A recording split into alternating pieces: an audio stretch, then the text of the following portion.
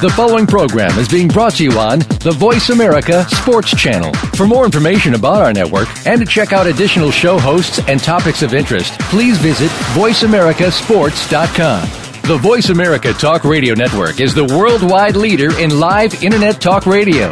Visit voiceamerica.com. The views and ideas expressed on the following program are strictly those of the hosts or guests and do not necessarily reflect the views and ideas held by the Voice America Talk Radio Network, its staff, and management.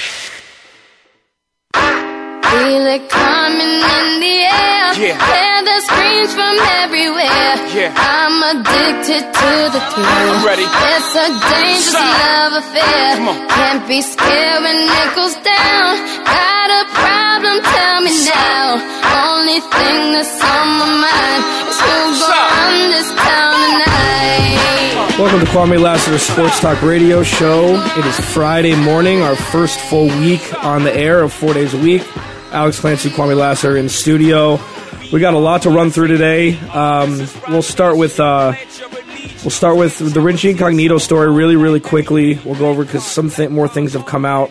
We'll touch on the two big games in college football last night, Baylor, Oklahoma, and Oregon, Stanford. And we'll finally start talking about a little NBA. 6 or 7 games have been played through the season so far. So there are some storylines there that weren't there in the beginning of the season. So, Kwamie, Jonathan Martin's lawyer came out this morning and brought the attention that he had been harassed by more than just Richie Incognito. All of these things have transpired. There were words spoken about his sister, about his mom, things like this. That my whole point about this is when the story came out, Richie Incognito was the bad guy, and then the next day Jonathan Martin was looked at as the bad guy, and now they both look like bad guys. So I feel like this might be the best marketing ploy ever for the Dolphins, or people really don't know what went on, and now they're just trying to guess. So what do you think is going to be the end game here? If I'm the lawyer of either one of those guys, if I have to represent them, I have to make the other one look like he was just a monster. And that's what you do. When you get into court, you already want to have a perception of this guy is such a great guy or this guy is such a bad guy. The end game, I think, is going to come down as far as the coaches. The coaches, and I said it before, we've heard so much about it on both sides. We haven't heard from Incognito since he came out because I think he's starting to feel like he's been betrayed by the coaches. If what is said was true as far as the coaches saying, you toughen that guy up. You go do what you do. And I use the word that's been going around as far as the code red. You go do what you have to do to make this guy tough. I don't believe for 1 second that any coach will let one of his top positions, left tackle position to protect the quarterback, miss 2 days of involuntary camp. Because whether we want to say involuntary, voluntary, that's a great chance for camaraderie to be built. That's a great unless there's an emergency in somebody's family. That's a great chance for teams to come together. So I have to believe that the coaches have some information that they're not getting out there. Yeah, and they'll find out soon because the investigation is now going to be in full force. So everything will come out that's being hidden up to this point. And to your point, second-year player, you're trying to make a name for yourself. You have the most important position on the offensive line. There had to have been a real reason, like a serious reason that the coaches had to have known. You're not just going to let somebody go without finding them at least, right? Right, you're a second-year guy. That position wasn't yours last year. That position was Long's. And Long went to, I want to believe, St. Louis. So that's a great opportunity to come in and solidify or get a camaraderie with the guard who's beside you, who was Richie Incognito, a center, and that's the closest knit group on that team. And I'm talking offensive linemen because these guys have to look like one person all the time. You got 4 DBs or 5 DBs at a time, but we can disguise all we want to, but offensive linemen have to look like one single person. Yeah, and you could say that they play the most important defensive role on the football team, protecting the quarterback. So I mean, it'll be interesting to see what happens. I was looking down his rap sheet. 8 or 9 things stood out. 8 or 9 incidences that happened to him since 2003 in Nebraska. Suspended by Nebraska coach, spring 2003. Convicted of misdemeanor assault charge, 2004. Suspended indefinitely by Nebraska coach Callahan for repeated violations of team, September 2004. Transferred to Oregon, dismissed from Oregon football program after transferring to school in September. So a month in Oregon, dismissed. Voted NFL's dirtiest player, 2009. Released by Rams 2 days after being penalized twice for personal fouls and getting in a fight with Coach Steve Spagnuolo, 2009. Over and over and over and over again. Like, this is the Ndamukong Suh factor where you're guilty until proven innocent because of your history, not because you're a dirty player. You can overlook the dirty. It's the off-the-field stuff and the stuff that you deal with your coaches and your teammates that is going to be stacked against you at this point. And to your opening statement, if I got to represent Jonathan Martin, this stuff is coming out. Oh, and this is something everyone knows. This is information you can go out there and get. You can internet this, go out and get this information. But it is a trend. It is a pattern in what this guy, Incognito goes about his business.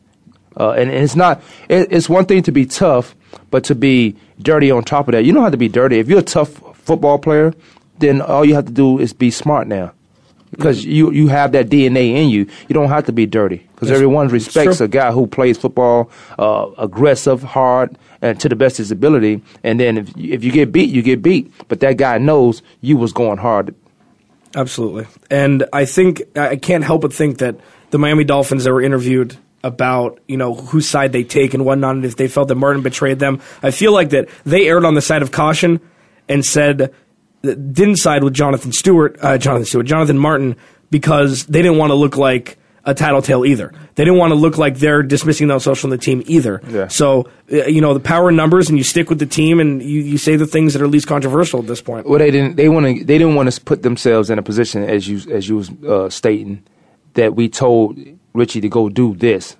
It was a little shocking to me when they orchestrated 3 press conferences, and all of them seemed to be leading towards the Dolphins' hands are clean in this matter, but we'll get to the bottom of it. And then the coach comes out and talk about 2 miles away that his kids go to school. I don't care about your kids. Tell me what's going on with the football team. I'm not interviewing you about your kids, although that can play a huge part into his character. But I feel like this is first year, second year, losing his team already into an adverse situation. And that's when a lot of people get defined. Once they go through an adverse situation, how they come out of it, how they handle it, that's how they get defined, really. Absolutely. And just across the wire, the majority of 72 players surveyed by ESPN.com wouldn't want Dolphins' Richie Incognito on their team.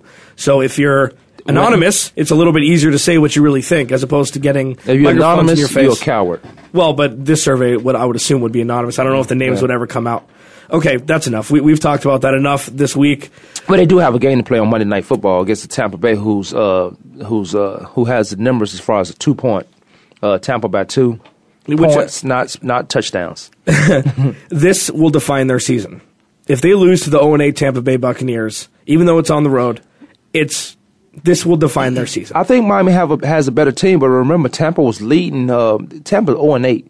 6 of those games they had the lead. I think they were up 24-3 at halftime, or 21-3 against Seattle last week. Yeah, but 6 of those games are the 8. Obviously, they have some talent. Every team in the league has some talent. It's a matter of putting that talent together and consistently doing it, having some discipline, not to take penalties when not necessary. But they led 6 of those games, 6 of those 8 games. They had the lead. They just found a way to lose them. Yeah, and week 1 was the unnecessary roughness push out of bounds on Geno Smith. Some Neanderthals. And Nick Folk hit the kick to win. All right, let's talk about another meddling team in the NFL. The Washington Redskins lose to the Minnesota Vikings. You weren't expecting this, right? I mean, this is when last year Washington turned it on, and they ended up making the playoffs. They won out. And after Mike Shanahan's big speech about how let's get ready for next year and we're not going to compete this year, they go on a huge run and make the playoffs. Right. What's going on? Well, for a coach to say this, we're not going to make the playoffs. We're going to get ready for next year. It worked last year when he said it. Yeah. So. I don't know if that's a motivational ploy, but you put that out. You couldn't lose in that situation if you was Mike Shanahan. You say, okay, well, we didn't make the playoffs. I already told you. We were 3-6, 9 games into it, that we was just getting ready for next year. So the team goes on a run. RG3, arguably the best quarterback, most explosive that year during that time. Season? Yes, yeah. Playing off raw ability, playing off the coaching staff had a situation where they put him in the right places to make plays. as well as his teammates. We didn't say he had a nice receiver core. We thought they'd go out and get that for him. I don't think they're running the ball as much as they should with Alfred Morris, who was a star last year. Why wouldn't you do that? Your quarterback's coming off a serious injury. If I'm the GM, I don't know why I keep Mike Shanahan next year. Mike Shanahan is... Or his son. His son got to go with him. Mike Shanahan might be a top 3 luckiest coach ever in the NFL. He had one of the best quarterbacks, and you could put Bill Belichick in here because he was awful until he went to New England with Tom Brady with the Drew Bledsoe injury. Well, he put his time into it. Sure. Going to different places and under these different Parcells type coaches. Yeah, and with Denver, with John Elway, those were special years, and he's ridden that. He hasn't been relevant besides last year. He hasn't been relevant as a coach in a long time. So, with adversity being thrown in your face, you see who the good coaches are. And it'll see. And I always look at Andy Reid. They've started off really hot. Yeah. Yes. When you lose 2 games in a row, then what happens? When you get to the playoffs, say you go 15-1 and you get to the playoffs, then what happens? You got to get that team. I think it comes down to coaching too, because you have talent to get you to that point. And the good ones will get you through the playoffs and into the Super Bowl. Right. But I didn't see. I don't know. Donovan tried to pull this information out on Andy Reid and his son, mostly his son anyway, a long time ago, but nobody wants to listen. They just thought he was just a disgruntled quarterback who got traded within the division. But he said those guys weren't doing the right things over there. And you can go either way with that as far as a player to coaching player. Sure. And then you choose to pick sides on which one. But now we're seeing things as far as RG3 in his press conference sounds like a robot. I just don't. I want to, as much as I liked him when he came out, and I thought him going number 2 to Washington and Andrew Luck going 1, I thought it was perfect. I thought they went exactly to where they were supposed to go to be successful, so they can be relevant in 15 years. He's taking too much of the blame. He's trying to be too much of a nice guy. He's trying to say, well, if this team gonna win, it's gonna be on me. Well, you got 10 other guys on that field with you that get paid a lot of money. You have a skill set where you handle the ball every time you're out there. All the wins are not going to be on you. You're going to have to do something as far as coaching staff and management. I'm going to have to find me a receiver. I got a running back. I had 2, maybe 3 of them, which I could do by committee. They don't run the football. Yeah, well, last night they made a point to, and I think... But they stopped. Well, Alfred Morris, 26 for 139, but it wasn't...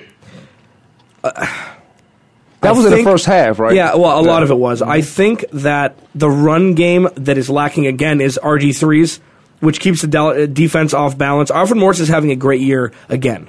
He had a couple off games in the beginning of the year, but he's actually cementing himself as a great back, maybe a top 10 back in the NFL.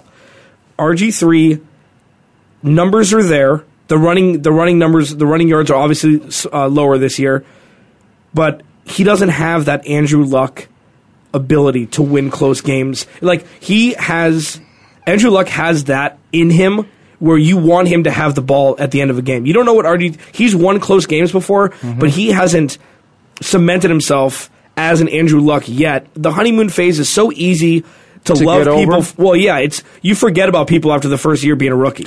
Now you weren't expected to do anything. You had better numbers than anybody would have expected last year, but now it's time. Now you're a man. Now you're in the NFL, and now you're going to be held accountable. I tell you, one of the things noticeably for me, because I try to look deeper into it, RG3 and Andrew Luck have in common. Well, they put their teams in a situation where they had to come back from ball games. Now they are young guys. But Andrew Luck is able to do it.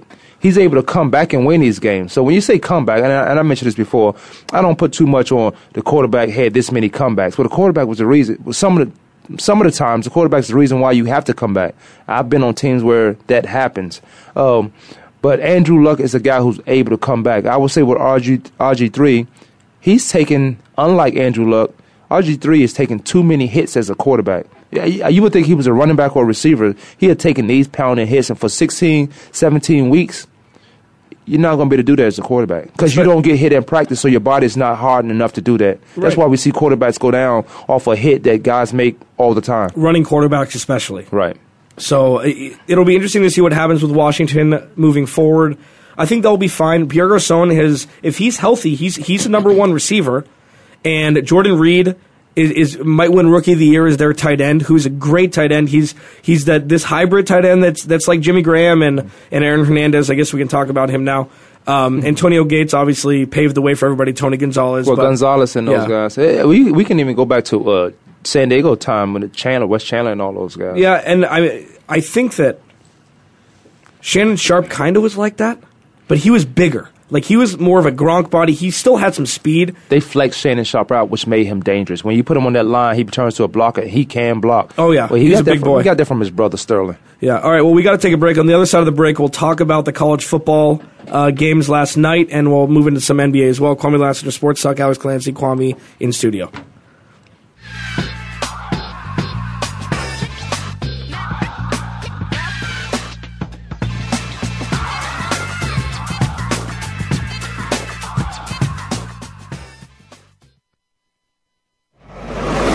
Your internet flagship station for sports, Voice America Sports. The job of a professional athlete is never complete. In Life After the Game, host Lamar Campbell will take an inside look at how athletes are making the transition from the professional athletics world to the professional business world. You'll understand the goals, motivations, and personalities that drive these players off the field and in their post-professional career. Tune in to Life After the Game with Lamar Campbell every Tuesday at 2 p.m. Eastern Time, 11 a.m. Pacific Time on the Voice America Sports Channel. Hi, I'm Ed Krell, CEO of Destination Maternity. We proudly support the March of Dimes work to reduce the rate of premature birth. The numbers have gone down in the past 5 years, but still, nearly 500,000 babies are born too soon in the United States each year. We're helping the March of Dimes fund cutting-edge research and community programs to help more moms have full-term pregnancies and healthy babies. Join us in working together for stronger, healthier babies. Visit marchofdimes.com. Want to know what's going on behind the scenes with your favorite Voice America Talk Radio Network host? How about what's new with our network? Make sure you check out the iRadio blog, a look at what's hot at Voice America and beyond. Visit www.iradioblog.com today. Get the inside scoop on every channel on our network, including breaking news, featured guests, blog posts from our hosts, and much more. Make sure you sign up for our newsletter for even more inside action. Visit iradioblog.com today and stay connected. Your internet flagship station for sports, Voice America Sports.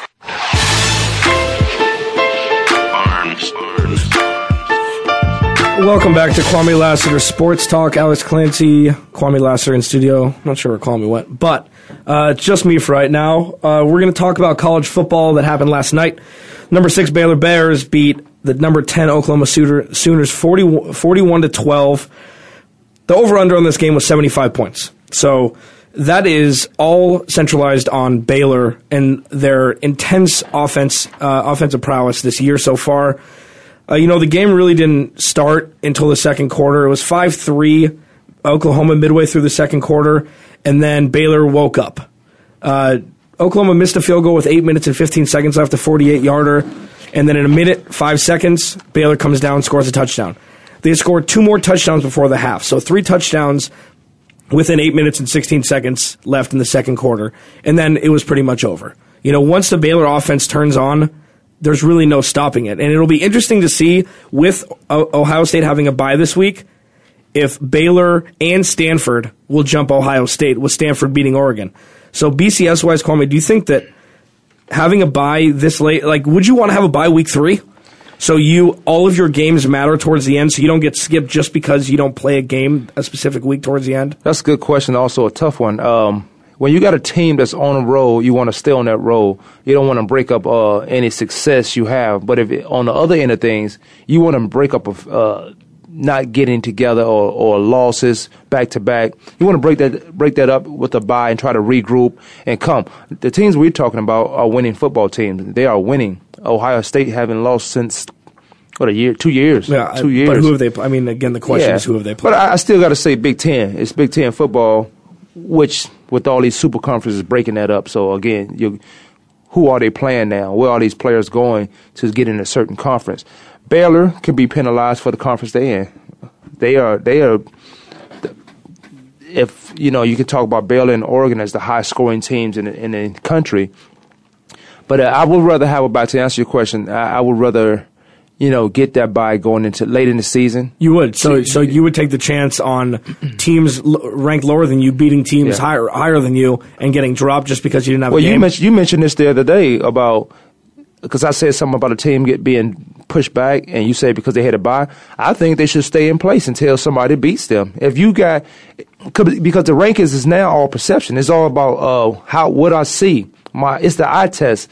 If I see Florida State and they look good, and Ohio State had a bye, well, Ohio State is still number 2 or 3. Just because Florida State look good, then I put Florida State underneath them if no one else lose. That's why I'm not a huge fan of these rankings. I like when the rankings come out 6 weeks after the season started. That's good because now you can suffer through the soot and see what these teams are 6 weeks into the season. But the playoffs is what's going to define who's have the better team. Yeah, no, absolutely. And Baylor, yes, their division is a little weaker, but they're putting up Boise State numbers when Kellen Clemens was there. I mean, it doesn't matter if you beat every team by 50 or 40. Right. You're shoulders and above, head and shoulders above everybody else in your division. So that shows that you're a stronger team and not just that you're and I playing don't think weaker the kids opponents. should be punished for that. No, and I think every point that you score in college football season matters with the BCS. Yeah. So you need to run that up Steve Spurrier status as much as you can.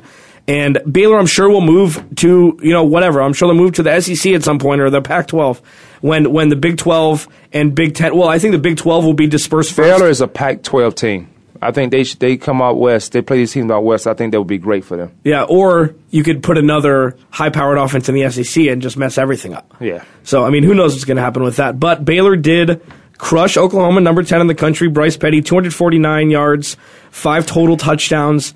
I don't know why he's not in the Heisman conversation yet. Maybe it's because of the division, the conference he's in. There was some talk last week about him being in the Heisman. But again, I'm not sure why he's not a top 3 guy. It's all famous Jameis. It's all the red shirt freshmen. That's the thing now because Johnny Manziel won it last year. So that's the thing. The younger you are, the more allure you have. If you have a number 2 team in the country, especially. Not to change subject so quick, but they talking about giving Johnny Manziel the highest Heisman again. Yeah, and he shouldn't have won it last year. But this is how they justify it. They said, well, when Tim Tebow won the Heisman, he lost 3 games. I don't care if he lost 3 games. The Heisman's supposed to go to the best player in college football. Yeah, and they're talking about A.J. McCarron, and if A.J. McCarron were to win it, it would be like the Lifetime Achievement Award if they win the national championship this year. That's 3 championships for him. And no Heisman. Because he doesn't do anything special. He does everything good. He doesn't do anything exemplary well, but he's the best game manager in college football. And in my book, that counts from the quarterback position. You don't lose games for me because you use all the weaponry around you. And then you have a defense and a defensive-minded coach and head coach, might I add, that's going to keep you in ball games. And I think that A.J. McCarron should get drafted by Pittsburgh. I think it'd be he's a perfect number 2 to Ben Roethlisberger when Roethlisberger retires. In 2 years. And it'll be, I think that he's perfect for that setup. Run the ball, play defense, have a game manager as your quarterback. I don't see that as a bad pick for the Pittsburgh Steelers. And it'll just be interesting if he can withstand the hits, the NFL hits, because he's not a big guy. Yeah, but I mean he's elusive in the pocket, and he's Drew Breesy elusive. He steps up. He's not afraid to take the contact, and he makes good throws and doesn't make a lot of mistakes. We're playing in the SEC. Most of those guys are quarterback ready, and going to a program like the Pittsburgh Steelers. I think they protect him as much as they can, but he's going to have to take some hits where he's going to find out. And all I can and that's any rookie. And that's going to take place probably in camp. That'll take place in camp, but he'll learn the NFL game very quickly, and he's close to it now. He's playing in a pro-style offense. Right. He's close to it right now. But Baylor outstanding, it's not that they woke up. It's just we are Baylor. We do put up these numbers. Let's put up these numbers and win this game. We're not playing against the old Oklahoma teams that used to dominate the Big 8, Big 12. We're playing against this team this year. Yeah, no, absolutely. And Stanford was ranked 5th in the BCS, and Baylor was 6th. Ohio State 4 on a bye. Those teams both had high-quality wins. I think they both leapfrog them. I think Oregon drops to 8. Ohio State might stay at 4. Baylor moves up to 5 just because they're in the Big 12. But I think Stanford will be number 3 no matter what. If not, and Alabama's got LSU this week. 1 week every year, all of the good teams lose. Let me get to the rankings. You said Baylor, Stanford jumps up to number 3 from, no, I'm saying 6? On Monday. I believe that's what, or Sunday when the rankings come out, I believe that's what. So do you have Alabama? If Alabama plays LSU, if Alabama loses to LSU, which I don't think they will, but there's a chance that they will. Yeah, because they know because they're playing the game. So, right. And that's a different rivalry. So, if Alabama wins, Florida State wins because they're playing Wake Forest, so they'll win by 30 or 40. Florida State jumps up to number 2. Oregon, Ohio State has to go to number 3, but you're saying Stanford can easily go to number 3. I think Stanford and or Baylor will jump Ohio State. And I think Stanford will go to number 3, and Baylor will be number 5 because they're Baylor and not Ohio State. They don't have the pedigree and the history that Ohio State does. But you know that history you talk about? Here's why I didn't like Ohio State when they was winning championships or even playing for them, because they didn't play a conference championship game. They played 10 games or 11 games a year, and they sat around for close to a month while teams were still banging. SEC, Pac-12. Well, the Pac-10 didn't have a conference championship game until a couple of years ago. Right, but then Oregon would play a school after sitting around for a week that was been playing football. Right. And you can look at it both ways. I'm still in my football mentality, my football rhythm. Or I'm beat up. Yeah, but I'm beat up. They got a chance to schools like Ohio State who don't play a game or a conference championship game sit around and get healthy. Oh, it'll be so interesting. So let's talk about Stanford, Oregon. This game was so much more spread out than the score would indicate. It seemed like Oregon took about 3 quarters off. Stanford wins 26-20.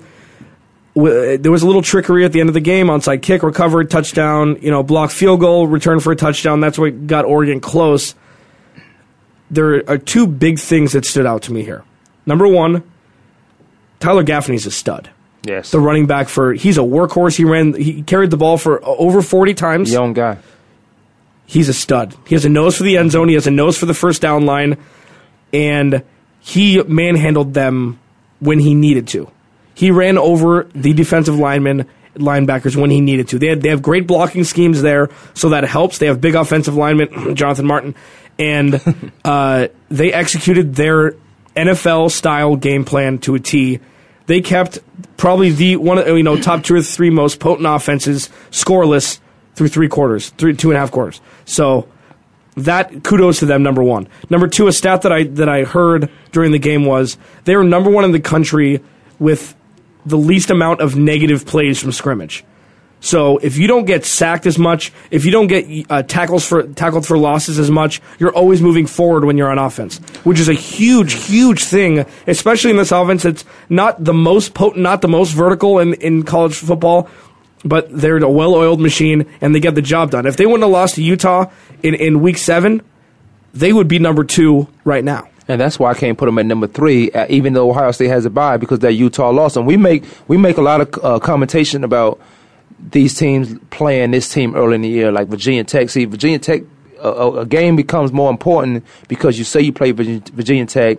Virginia Tech probably ranked 12th at that time, but they go on to a run. So now it's prevalent for when Alabama did it to say, well, they beat this team, they beat that team. Virginia Tech is now such and such. And I'm just using those teams as an example. I've never seen Stanford consistently beat themselves. That's why they rank. That stat you mentioned makes sense. They play a NFL-style football game. You can have all the speed you want to, but we're not going to beat ourselves penalty-wise. We're going to pound the ball. We're going to stick to our game plan. Here's where, outside of the numbers and outside of the lines, here's where I thought Oregon lost the game. When someone ran their mouth and said, we'll put up 40 points. We'll put up 40 points. Well, you don't have to do that. You've been put up 40 points. You don't have to say you're going to put up 40 points against Stanford, who has a pretty good defense and has a consistent defense. You don't have to say that when that's all you've been doing all year. And now you have to go out there and play that game, and you lose the game 26-20. You can only amass 20 points. And let's say your defense put up 6 of those points. Yeah. Absolutely, and the onside kick set up the other 6. We got to take a break. On the other side, we'll talk about if the loss last night ruined Marcus Mariota's Heisman chances and maybe his chance of being a high draft pick in the NFL draft coming up. Kwamie Lassiter, Sports Talk, Alex Clancy and Kwamie in studio. We'll be back in a couple of minutes.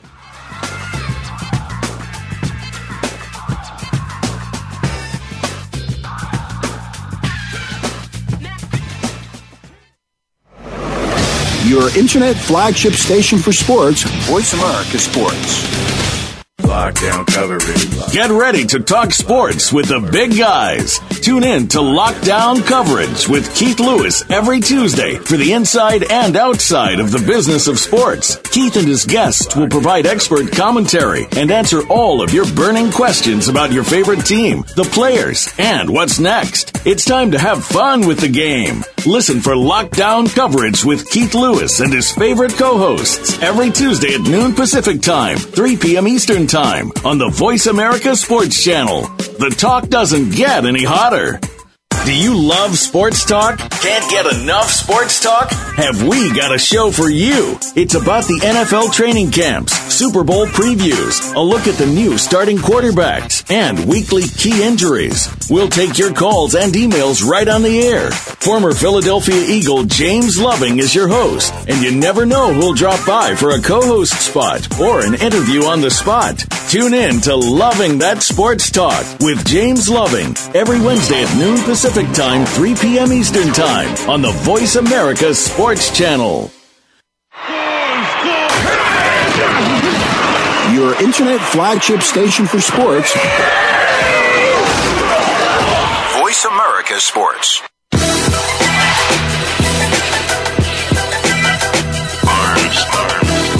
Welcome back to Kwamie Lassiter Sports Talk. Alex Clancy, Kwamie Lassiter in studio. We were talking about the Stanford-Oregon game last night, and Marcus Mariota was looked at as maybe the top 3 for Heisman voting this year so far. Very electric. You know, he's got great wheels on him. He's got a good arm. They have a very, very vertical, potent offense, as we've previously mentioned. Do you think that this loss, I mean, he pretty much got stymied here. You know, I mean, his numbers were okay. 20 of 34 for 250 and 2 touchdowns. Mm-hmm. For anybody in a middling team, yes, you're a starter for the rest of your life, whatever you want to be, but not in the confines of Oregon Stadium, you know? Like, you need more than that from your quarterback. And obviously they need more of that tonight. And in my opinion, I think he is now out of the Heisman race. Yeah, you know what? It's easy to do that because it is an eye test. He didn't look good against Stanford, and don't let us not forget that Stanford is a pretty good football team. They lost to Utah, they regrouped, and they on a nice little run to possibly play in the national championship, depending on how things go in the next 2 weeks. He played against a good defense. When teams lose games, we look at the quarterback and see how they lost those games, but most time it has nothing to do with the quarterback. Yeah. We talk about how the Heisman candidate of Johnny Manziel, we talking about how he's still a candidate. The reason why, not a candidate, but a winner, a possible winner, the reason why he could thank his defense for that. He has the worst defense in college football. Yeah. So he has to do some some extraordinary, outstanding things that he is capable of doing. He does have a lot of talent to do those things, and he's making it happen. Some of his throws are ill-advised. I don't understand why he would make that throw. He is a young kid. He was a redshirt freshman last year, and they won the Heisman.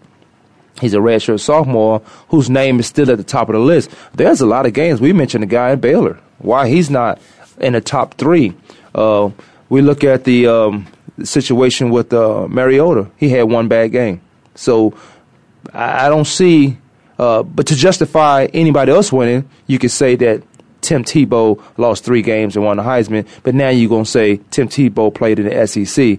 We're looking for a reason to give somebody something, sure. and also on the other end of that, to not give it to Mariota or not have him in the conversation, not have the quarterback at Baylor in the conversation.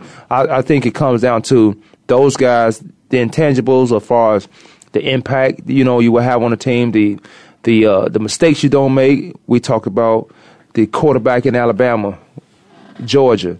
These guys their name should be in the mix because they win football games and they don't lose them. Yeah, and Johnny Manziel won the Heisman last year because he beat Alabama. I mean, let's be honest here, because his numbers were great. He had great rushing numbers, a lot of touchdowns, like almost Tim Tebow touchdowns, but not there yet. I think Famous Jameis is probably number 1 right now at Florida State. What he's doing there with that culture, you do not want the Seminoles to ever be good because that is a scary, scary place to play. If the Seminoles, if they play for a national championship, I'm going to tell you that Florida teams will be back. because now those recruits from Florida that may go to LSU or Alabama, they're going to stay home and play football. And that's what every college or collegiate coach wants to happen. They want to keep that talented bunch of guys down there in the state. It's able to come get them out there because they wasn't relevant since Charlie Ward's days. Now these guys are staying home and playing football, and this is the best thing that can happen to a Florida State, or Miami. These guys with all that talent are staying home and winning football games now. So I think Famous James could be the Heisman front runner, but then you can make the case that he had a touchdown and 2 interceptions against Miami. Well, you playing Miami. I don't care if Miami's the worst team in the college football. You playing a rival of Miami football, and don't discount that when it's time to say, okay, well, I'm watching everything Manziel do. Last year, I agree with you. He won the Heisman because he beat Alabama. He lose that game. We're not talking about him right now. Nope, because he lost a couple games that they could have won. So right. They could have got undefeated last year. Now the question remains to me: why is Florida State number 2 if they're in the ACC? Granted, yes, Miami was number 7 as of last week, and they got manhandled. And then you have Notre Dame, who is Notre Dame is playing an ACC team this week. They have less top 10 teams in it, I believe, than the Big 12, but the Big 12 is looked at as the weaker division. So I don't understand how that works out. I mean, it's all politics. Football is better when Florida State is relevant. Football is better when Florida is relevant, as you mentioned. Miami, those were the great, in the mid-'90s when all those teams were good, early 2000s, those were the best rivalries that I've ever. Alabama at LSU is what people are resorting to now because you don't have the real. Smash Mouth football has taken the place of the 41-38 top 5 teams going at it. Like, it's, I don't know. I was Werfel and like in the good time. I mean, I was scheduled golf on Saturday now, and then probably TiVo football.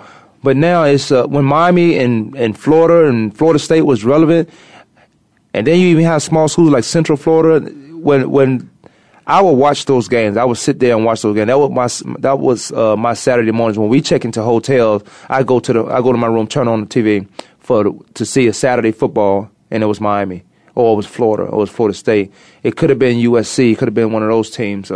But that's when for me, it was a sense of urgency to watch the games. Yeah, it was because every game was good, and that it just there's so much parity now with how good the top teams are and how bad these teams that used to be good are. It's just look at the top 25 rankings. All those teams are good. It's just whoever has a vote. Whoever's creating these rankings, and when I say create these rankings, obviously you have to win games and you create them for yourself. But then I'm looking for a way to find out why you're number 1 or why you're not number 1. Mm-hmm. Why is it this conference, this team you played, this week you're off? There are a lot of reasons to go into play to being number 1 or being in the top 10. I'm trying to figure out why Michigan State, who they lose to Notre Dame, I think, Michigan State, why they're not. They're sitting at 17 right now. Wow. And I think but there's a lot of other teams. South Carolina 7-2. How are they above Michigan State? Because they're the SEC and not the Big Ten. There it goes right there. So I'm finding a way to keep you out, or I'm finding a way to put you in. And I think that does a disservice to the rest of these kids. Because I used to talk this. I used to drive it in the ground with Boise State. These guys. You asked me to recruit these guys and tell them you're going to have a chance to do this and do that. And then it became relevant when you did have a chance to do this, but then you set us back and said, well, you played in this conference, and this is the SEC. But then you put a team like Boise State into a bowl game against the so-called powerhouse team, and they always win. Mm-hmm. Yeah. So it was confusing to me. They were preseason ranked, I think, 3 and 5 in respective years with Kellen Moore's junior and senior year. When they had Titus Young and they had Doug Martin was there, I believe, when he was younger, and they won every game. Last game of the year, they missed a field goal twice, 2 years in a row, and they lose one game and they finish 9th and they win a bowl game. Right. If that would have been the total mind screw of the BCS, if they would have gone 12 or 13-0 as the number 3 team in the country, and you have 2 one-loss teams ahead of them, who makes the national championship? I wish I remember it was a triple overtime game the first time, and they missed a field goal at the end, which was awful. Well, you remember, I don't know if it was last year or the year before when Miami lost. No, I'm sorry, Alabama lost. A week later, they were back at number 1. Yeah, because Oregon lost that same week to Stanford, and somebody else lost that shouldn't have. Well, you lost. You shouldn't have stayed in the top 3. I think they stayed in the top 4. They were in the top 4, but that was just to get them back into that game. So ridiculous. But that's what we live in now. That's how it's going to be, and we just got to deal with it. And hopefully, some team will finish undefeated and make the BCS. This is the last BCS year before the playoffs. Let's make it controversial. Isn't the playoffs a group of guys choosing which team go to that playoff? I don't think it's going by the rankings anymore. I think this team looks good. Let's put this team against that team. I think there's more into it, but I hope it is. I think the rankings still hold pretty good weight. But it'll be see. I mean, Condoleezza Rice is in there, and you have I think Robert Kraft. Well, we can talk about that. I think Robert Kraft is in there. Yeah. I think there's a couple owners of the NFL. I don't know how you formulate that crew. I have no problem with Condoleezza Rice being on there. Just, that's for me. I don't care. Woman, man, doesn't matter. She is. She's held pretty high positions here. So you know what? As long as she's fair, and some of her high positions, she's a robot. But some of those high positions, as long as she's fair, I don't care who's in it. Yeah, no, same. And there were a lot of people that did have issues with it. So a lot of people will have issues to brought up over Masters. And over again. She's a member at the Masters. Yeah. So, Ed Augusty, yeah. Yeah, so we'll see what this is all about. Yeah. All right, well, we need to move over to the NBA finally. First time of the year. Interesting games last night. A lot of things happened that could tell the tale for the rest of the year. First, we'll start with the Heat Clippers. 102-97, Heat win at home. The numbers were great for the Clippers. Blake Griffin, 27 and 14. Chris Paul, 10 points, 12 assists. He's had over 10 assists every game this year so far. Those are numbers I like to see for Griffin. Yeah, but Reggie Miller said something really interesting on the broadcast last night. He's like, yeah, okay, so he had these numbers, but did he really have an impact on the game? And my answer to that was no, and his rhetorical question had the answer of no. Him and Dwight Howard are very similar. They put up very good numbers, but you can't rely on them. They don't do one thing well besides dunk and rebound. Mm-hmm. They can't shoot free throws. They can't hit a 15-footer to save their life, and they can't lead a team. So it's interesting with the Clippers because how long are you going to hold on to this guy? You can trade for somebody that's actually can win you a championship. I don't think that Blake Griffin is the guy in Clipperland, in Lob City, that, a layup is the same as a dunk. Yeah, maybe you might make the highlight reel more times than anybody else, but you're not going to win championships for making the highlight reel. No, I like to see a guy who can put those numbers up but do have an impact, and you make a good comment about that Miller makes also. If you're going to put those numbers up, you need to find a way to win games with those numbers. When Chris Paul is the guy, but I think when you have a cohesive team, when you have a team with that much talent, and when you can look around the league, you can say that team's Indiana. But when you have a team like the Clippers with that much talent, those type of numbers have to translate to wins with everyone that's around you. Because any one of those guys, Chris Paul could have put those numbers up, and I think when he's in control, they usually win those games. But if Blake Griffin put those numbers up, it's like a pickup game. Yeah, and that's a lot of times what it is. It's a lot of fast break stuff. When he's down low, he always needs to repost once, it seems like. He always needs to kick the ball out and reposition himself because when it comes down to it, he's scared to do a turn to fake one way into a fadeaway jumper because he's probably going to airball it. Like that's what is in his mind because he doesn't have that skill set. And we do have to take a break.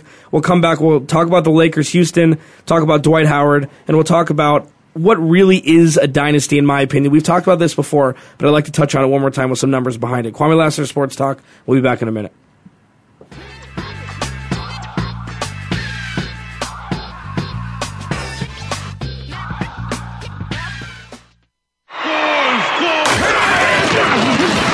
Your internet flagship station for sports. Voice America Sports.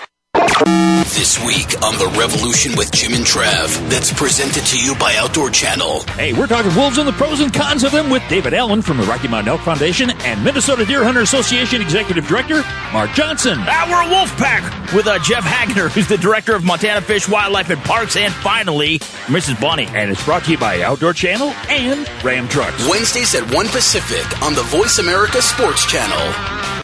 Looking for the best show about horse racing and handicapping? Want to play the ponies?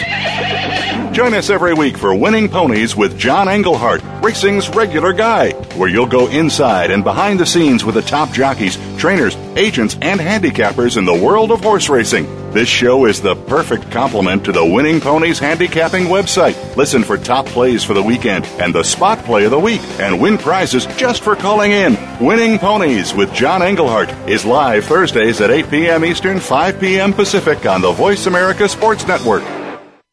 Tune in to the Voice America Variety channel on the Voice America Talk Radio Network. Voice America Variety broadcasts a diverse array of topics, reaching a global community. Our experts come from all walks of life, and the topics they discuss are everything from current events, arts and entertainment, leadership, parenting, relationships, self-improvement, career advice, and a variety of other topics. Check us out today. You're sure to find something of interest. Voice America Variety. Talk on today's hot topics.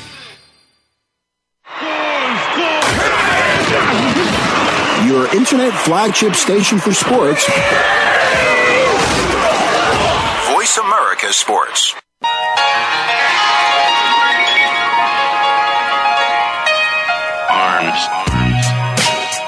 I'm not going to do it. Welcome back to Kwamie Lassiter Sports Talk. Alex Clancy, Kwamie Lassiter in studio. It's our last segment. Remember, we are going to 4 days a week. This was our first week, 12 p.m. Eastern Time. That's 10 a.m. in Phoenix, 9 a.m. on the West Coast. So make sure to check us out. And I apologize for people couldn't hear my sexy voice. Thanks, Kevin, for playing it. Yeah, he looked at me and I was like, I'm not doing it. You don't have a sexy voice. You gotta have a sexy voice. Call me. I was born this way. Lakers 99-98 over the Rockets. The Rockets were a 14-point favorite in this game at home. And I watched this game. You know, they were playing. Basketball. Stanford, Oregon. Who was that? Minnesota, Washington. There was a lot of games on. Yeah, that had to go back and just trying to figure out what's going on with the games. Yeah, it was good. That's why you have an iPad, a phone, and a TV. Yeah, that's why I got a headache right now. Yeah, I know. So Lakers win by 1. They played like a team, you know, and people, if anybody that's listening has listened before, they know that I'm a big-time Laker fan. I'm not a diehard Laker fan because diehard means ignorance, in my opinion. Okay, that's fair. Championship. So they played okay. They put Chris Kaman in the starting lineup to allow Pau Gasol to play the 4, which I have been saying since the beginning of the season. It's more of a wear and tear thing for Chris Kaman because he is prone to injury, but I feel if they keep him to 28 to 30 minutes a game, then he should be able to withstand. Steve Nash looked good. He looked healthy for the first time this year. He didn't play as many minutes. Jordan Farmar is starting. Jordan Farmar went overseas to play for a year or 2, I believe. Came back. He looks like a more polished player now. I think he got his behind beat over there, and it made him learn how to really play basketball, which is very interesting. Well, he sat on the bench for the Lakers a whole lot. They didn't come in till it was over, or the Lakers had a big lead. Yeah, but he did. He pretty much made himself into a 3-point shooter when he came out of college from UCLA as a point guard. So that was really always kind of confusing to me. But he's learned how to kind of play the point guard role now. Had 7 assists last night. Their bench is carrying them through these games. Okay, so that's the upside. The downside is they're not a good team. The Lakers right now, they're not. If they're 500 or close to it when Kobe comes back around Christmas, I feel like they can still make the playoffs if Kobe doesn't destruct this team by his Kobe ways. If he can learn how to play as an elder statesman of the league now and not as the 24-year-old young buck that he used to be, maybe they'll make some noise in the playoffs. I don't see it, but the Western Conference it's muddled this year through 6 games. I know it's not even 10% of the way through the season, but it'll be interesting to see what happens with that. I think you'll be looking at that 8th seed. If they can stay at 500, and Kobe comes in and works himself into that Achilles tendon that he tore, which is, you have to run, explode, it's all fast twitch, jump. Kobe, he's a consummate pro. He's a professional guy. He's going to know how to tone his game up or tone it down depending on the situation. But I don't want him to come in and say, give me the ball, I'm here now, I'm back. Because these guys, by that time, these guys are going to have a unit that's been playing well. They're sitting 3-3 right now. You thought they would be 1-5. 1-5, 2-4. Yeah, they're sitting 3-3. They went on the road and beat the Houston Rockets, which was huge. And I watched the game, and I thought they was going to look for a way to lose. But they came back. They had to leave with 2 minutes left. Which he comes down, hit a 3-pointer, hits the shot, put him back in the lead. And I thought, okay, let me see what the Lakers going to do. How are they going to bounce back for this? And pulling out that game, take huge strides in where their team and the direction that team was trying to go. But then you're getting Kobe back at some point.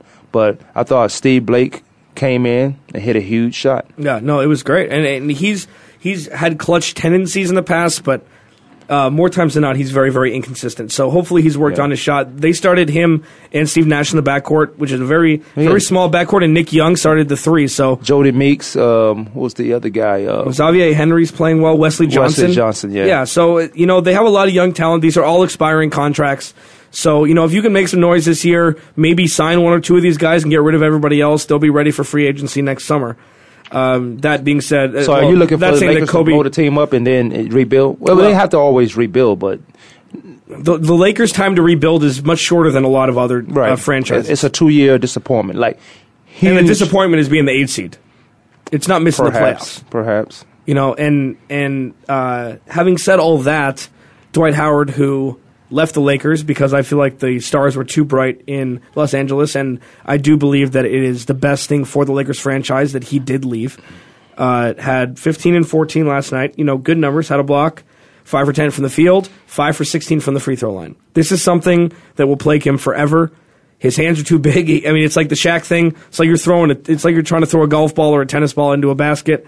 And I am very intrigued to have watched that game from an outsider's perspective now. He's in a smaller market. On the big stage, he's not making his free throws. He doesn't have the low post game that he does when it's in the depths of the season and the game's only on TV in Houston. Well, when the big lights come out, he shies away. Yeah. Well, he doesn't to be that big. I thought let me go back to the beginning of this. I thought he should have stayed in Orlando and become a dominant force there and have guys come out there. Neither here nor there now, but you come to the Lakers. He does have back problems. He had back surgery. I cannot discount that. Sure. But to be that big of a guy and not want the basketball, it tells me a lot about you. You got to want the basketball. And if you don't get it and your team is winning, you got to find a way to implement yourself in there. So when they fouling this guy and he's at the free throw line, you got to make those shots. No, it's true, and that was his major gripe about the Lakers last year was he didn't get the ball enough. So you're not going to make this guy happy. You got to want the ball. Yeah, and Houston needed to do something to get to have a chance to win, to keep James Harden there. So it'll be interesting to see what happens, and I really don't care what happens to Dwight Howard because I don't think he's going to win anything. Dwight Howard cannot mess up that Houston team because they're probably one guy away from being relevant as far as this is where the championship going to come out of Houston. Yeah, but then he'll complain about something else. That's what I don't want him to do because you look at him and he'll say, well, I know I'm averaging 15 rebounds and 15 points or 17 points. And 15% from the free throw line. Right, but I want 20 points. I want 20 points. Now he's going to mess up the whole team because Harden can do it. Harden can put up the numbers. Mm-hmm. And you can look at that team and say, well, this is like the Clippers, Chris Paul and those guys. It look like the same team. But if he can not be a disruption, I think that team will be okay once they get one more player that makes a difference. Yeah, because that's the thing now. You need 3 guys. Okay, so that's the NBA talk. We'll talk more on Monday about that. I do want to leave you with these numbers when we were talking about dynasties. The Lakers have missed the playoffs 5 times since the 1948-49 season where they opened up in Minneapolis. 5 times they've missed the playoff in 65 seasons, okay? The Bulls have made the playoffs only 32 times in 47 seasons. So they've missed it 15 times in 20 less years than the Lakers have. The surprising one to me, the Spurs have made the playoffs 41 of 46 seasons. And if that's not a dynasty, I don't know what is. They did start in the ABA, but if that's not relevancy from the beginning to the end. And the final one, the Celtics have made the playoffs only 51 times in 67 seasons. They have the most championships because they won 12 in a row, and that was their time then. But they have really big gaps, like the Bulls do, in relevancy and in the ability to put a good product on the court. So, I mean, it really depends on your definition of dynasty, but I thought that number, especially for San Antonio, was really, really interesting. I think all those teams are dynasty. Real quick, I know we run out of time. I think all those teams are dynasty. It depends on who you are and what team you like and what era you watched them in. But you can go back, if you're really a historian, you can go back and see the numbers and say, yeah, this team's a dynasty, that team's a dynasty. But I like this team. Well, it depends on franchise. If your franchise is a dynasty, if you define it as that, or if you define an era of like the Jordan era, was a dynasty. It's one or the other. Either you can't have both in your thought process. Right. Kwamie Lassiter Sports Talk. We got to go. We'll see you guys Monday morning, 10 a.m. Arizona time, 12 o'clock Eastern, 9 a.m. Pacific. Kwamie Lassiter Sports Talk. We'll see you on Monday.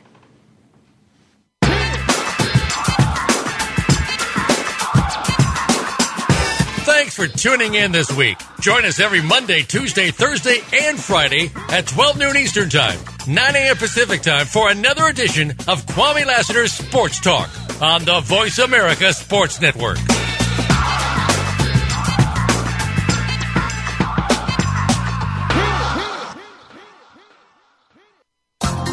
Thanks again for listening to the preceding program, brought to you on the Voice America Sports Channel. For more information about our network and to check out additional show hosts and topics of interest, please visit voiceamericasports.com.